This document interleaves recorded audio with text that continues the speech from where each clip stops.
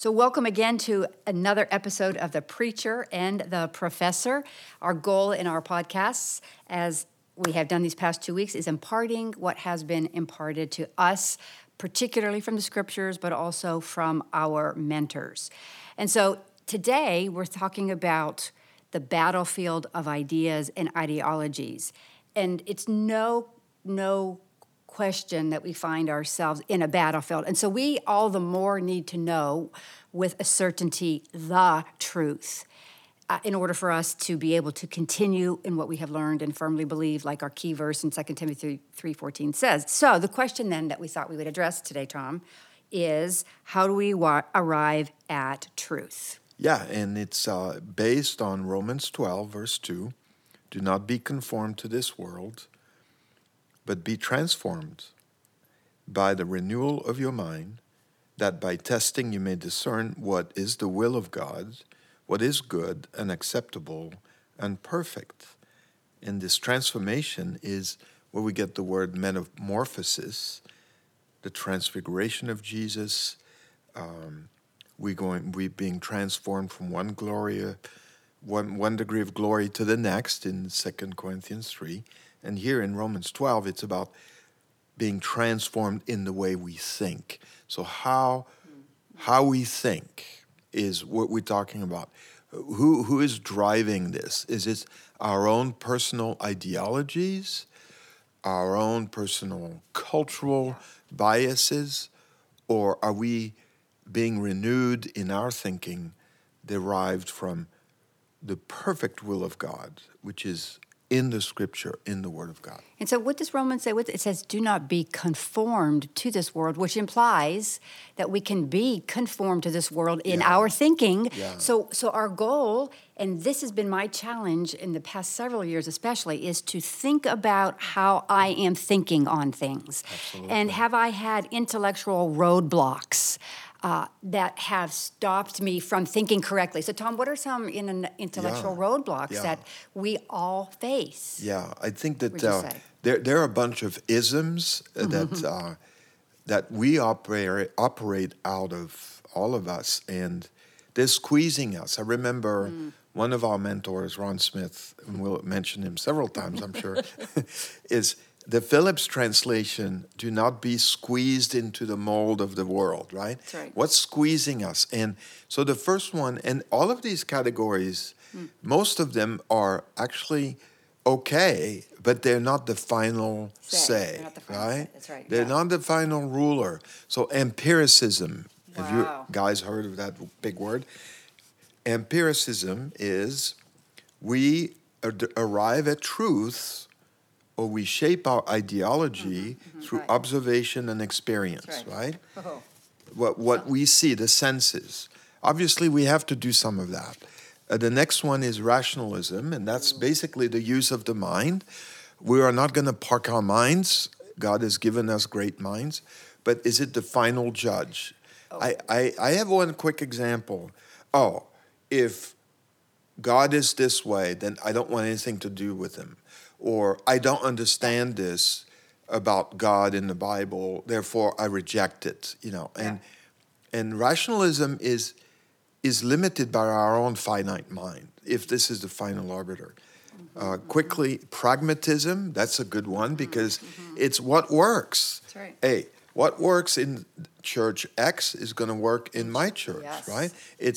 Is it a good system to model good practice, best practices? People talk about that. Yeah, but that's not the final arbiter. It's not the final ruler.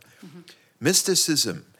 Can we hear God's voice? Can we have an intimacy with God and hear him, the Holy Spirit, speaking to us? God told me. Yeah, the God told me. That Say, kind God- of is a trump card for some people. Yeah. That means like, hey, nobody else can tell me anything because God told me. So I've seen this when people come, oh, God said this to me.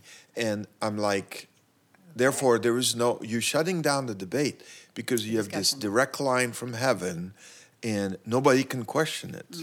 Well, no, God speaks to us, but it all has to be filtered and actually confirmed by others. I have lots of examples of even leaders who say, oh, God told me to do this, come back to the group, and it's like, no, we don't believe that. And then it confirms itself that it wasn't the right thing. But sometimes God does speak through this. So a degree of mysticism is a loaded term, but a sense of intimacy with God and hearing Him, always confirmed by His words. It's never apart from His written word. The next one is a really good one for historic churches. Traditionalism. Yeah, we always had that carpet reddish brown, and we're not going to change it. And the sacred cows are many in if truth is traditionalism, oh, we've always done it this way, then that's a problem. And then the last one, that's a really significant one because it's about a real love for the Word of God, the written Word of God, right? So their truth system is based on the Bible, but it's also based on a literalistic interpretation of the Bible. And that doesn't mean the Bible is not literal. When it says you shall not steal, that's literal, right? But the Bible is a collection of texts that have different rules of interpretation. And the Bible is true and literal when properly interpreted. You cannot apply poetry literally. Right. No, right? you have to take So consideration. the biblicism is tough because it really gets under the surface of how do you read, how do you interpret the Scripture. Yeah. And a real plug here quickly, Doug Stewart and Gordon Fee, How to Read the Bible for All It's Worth, actually address that. The overly literalistic interpretations of the end times. And they said, no way. That's not how you read the Bible, because it's a literary style that is, they're varied literary And Tom, style. biblicism, as all of these isms, can hurt people. You know, biblicism's when you take your Bible and you hit it over people's head, this is what the Bible says, that's hurtful just as much as rationalism or pragmatism is. And so I have fallen into all these traps, and I know that we have ministries have fallen into these traps, but what we're trying to do is ask ourselves, we're thinking about how we think. And so when you see a road sign, when you make a policy at church, when you're preaching or teaching, what is driving the engine behind this? And I think I am just so guilty of getting caught with the cultural wind and sometimes moving in a direction that is more in the line maybe with rationalism because I don't want to offend somebody with truth or whatever. So I think it's really important to know that these are intellectual roadblocks to achieving truth. Yeah, and then having your mind transformed and renewed, changed, as opposed to being conformed to this world. Okay, well then how do we have our minds changed? Yeah. How do we test? How do we so test we can if what we're discern that's the will right? of God? How do we do that? It's so hard. Yeah. Tell us, Tom. Tell me, Donna. Guess what we're going to say? It's the Scriptures renewing Scriptures. Our mind. They transform us when properly interpreted. And the Scripture is true when properly interpreted. What does that mean? Well, it means you take the Bible at its word because it's God's inspired word, but you have to know the conventions of interpretation. That's right, you do. Otherwise, I have an example of this YWAMer who read Jonah, and in Jonah it says that the king asked for a fast of 3 days for man and animals, and he was running a pig farm and starved the pigs to death, over 3 days. That's a classic example of the literalistic interpretation. Well, we could sit here all day and come up with laughable examples of all of these isms, but I guess what I want to do and what we're encouraging those that are listening us to do is to stop in your tracks and think about how you are thinking. And then I would even go so far as to say that we really need a change in our thinking at the spiritual level. Yeah. And I think that we're not going to cover all our bases in this podcast, but in a very real sense, that's the nature of our podcast, is to It is. talk about I agree. right That's right. thinking, Right to thinking. think biblically, deeply, as opposed to culturally. That's right, that's right. What's Oh. your worldview, right? That's the language. Worldview. Worldview. Is this a biblical? What's driving the agenda of your life, of my life? Is this a biblical agenda or is it a cultural agenda? And So we've got to wake up to and it. Yeah. the culture squeezes you into its agenda. Yeah. It's going to throw agendas at you, and you have to say, no, that's not the agenda of And Scripture. what's wrong with the culture throwing ideas at us? Well, I'll tell you what is wrong with it. 2 Corinthians chapter 4, verse 4 is a word that I have shared with people most recently and in different settings, but we have to remember that the God of this world has blinded the minds of unbelievers. Now think about that, blind. A mind that's blind. You would think that eyes are blind. But Paul in Corinthians says that the God of this world has blinded the minds of unbelievers. So what we have before us is the God of this world, which is who? It's Satan. It's the devil. It's the evil one. And he is the one that is setting the thought forms in our world. Mm-hmm. And we have to be completely aware of it. That's why I said that it's a battlefield of ideas and ideologies. And so if the God of this world is blinding the minds of unbelievers and we're listening to all kinds of things out there, then we need to pay attention to how we're thinking about topics in particular. It's just, and it's a scary thought, isn't it, to think that the God of this world is blinding the mind. So it's a battlefield of, I know, keep repeating that, but it's important. I'd like to say that recently, actually just a couple days ago, I was deeply moved by listening. Can I share this example right now? That's great. Some of you know Dr. John Lennox. He's just this emeritus professor of mathematics at Oxford University. He's from Irish descent, and he speaks regularly on the interface of science, philosophy, and religion. Many books assigned to him: 7 Days That Divide the World, God and Stephen Hawking, Against the Flow. Most recently, and it's coming in the mail for me, I haven't read it yet, but Artificial Intelligence and the Future of Humanity. So he's a heavy, heavy hitter. And I was listening to one of his lectures on Against the Flow.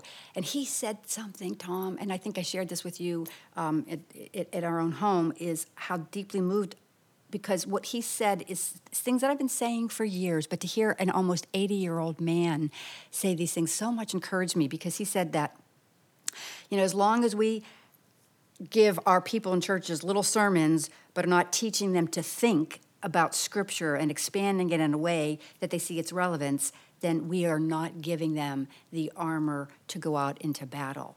And he reminded me, as you and I know so well, that we have one offensive weapon. And what is that? It's the Word. Yeah, it's the Word of God. And so guess what the devil's going to do? He's going to blind the minds of unbelievers to the truth of God's Word, and he's also going to mess with us as believers as well, to keep us away from the Word. One of the things that, I don't have time to spend time with God in the Word. Well, you know what? We have time to do everything that we decide is important and make time to do. And if you love the Lord, you're going to love the Scriptures and you're going to spend time with Him. Yeah, that's great. And so then, as a closing example of somebody who has not been conformed to this world, as an example of someone who's continued in what they have firmly believed and have become convinced of, I want to share this example with actually of John Lennox. So he was in Cambridge at a dinner, and he was sitting next to a Nobel Prize winner. And he was very young in his career at that time, and he took a risk by asking the person that was sitting next to him, some Nobel Prize winner, he asked this person who'd been sitting next to him if he had ever seen evidence of God behind the universe. And so this gentleman that he asked was very, very angry at Lennox. And Lennox thought, well, that's the end of the conversation, and I'll never talk to this guy again. However, after dinner, the gentleman wanted to talk to Lennox. And so he pulled him aside and he brought with him some other professors at Cambridge. And he said to Lennox, in front of these witnesses tonight, give up this naive belief in God, because I'm going to tell you, Lennox, this will cripple you intellectually. You will never make it. Those were the words that he heard, and this is how Lennox responded. And you can hear him testify of this yourself in that lecture that he gives on Against the Flow. But he said, "Sir, what have you to offer me that is better than what I have already received?" And so that was a moment in his life where he had to make a decision with the scriptures and with his beliefs in God and his mind being transformed. Here's this scientist, this mathematician coming up against these philosophies of the world and the think tanks of the world, and he stood his ground. He continued in what he learned, and he had firmly believed. Yeah, and Isn't that powerful? Yeah, Isn't that it's powerful? awesome. And this is not about circling the wagon. It's about engaging the world, engaging those who are around us, but being very self-aware. That's right. That your ideology will always be submitted to the Scripture. Whatever ideology, whatever thinking you have, thought process, worldview, it always, at the end of the day, it's about conforming to God's Word, being shaped by Him, transformed by Him and His Word. So this is the preacher and the professor signing off with the encouragement for you, our special audience, to continue in what you have firmly believed, because you know those from whom you've learned it. Amen and amen.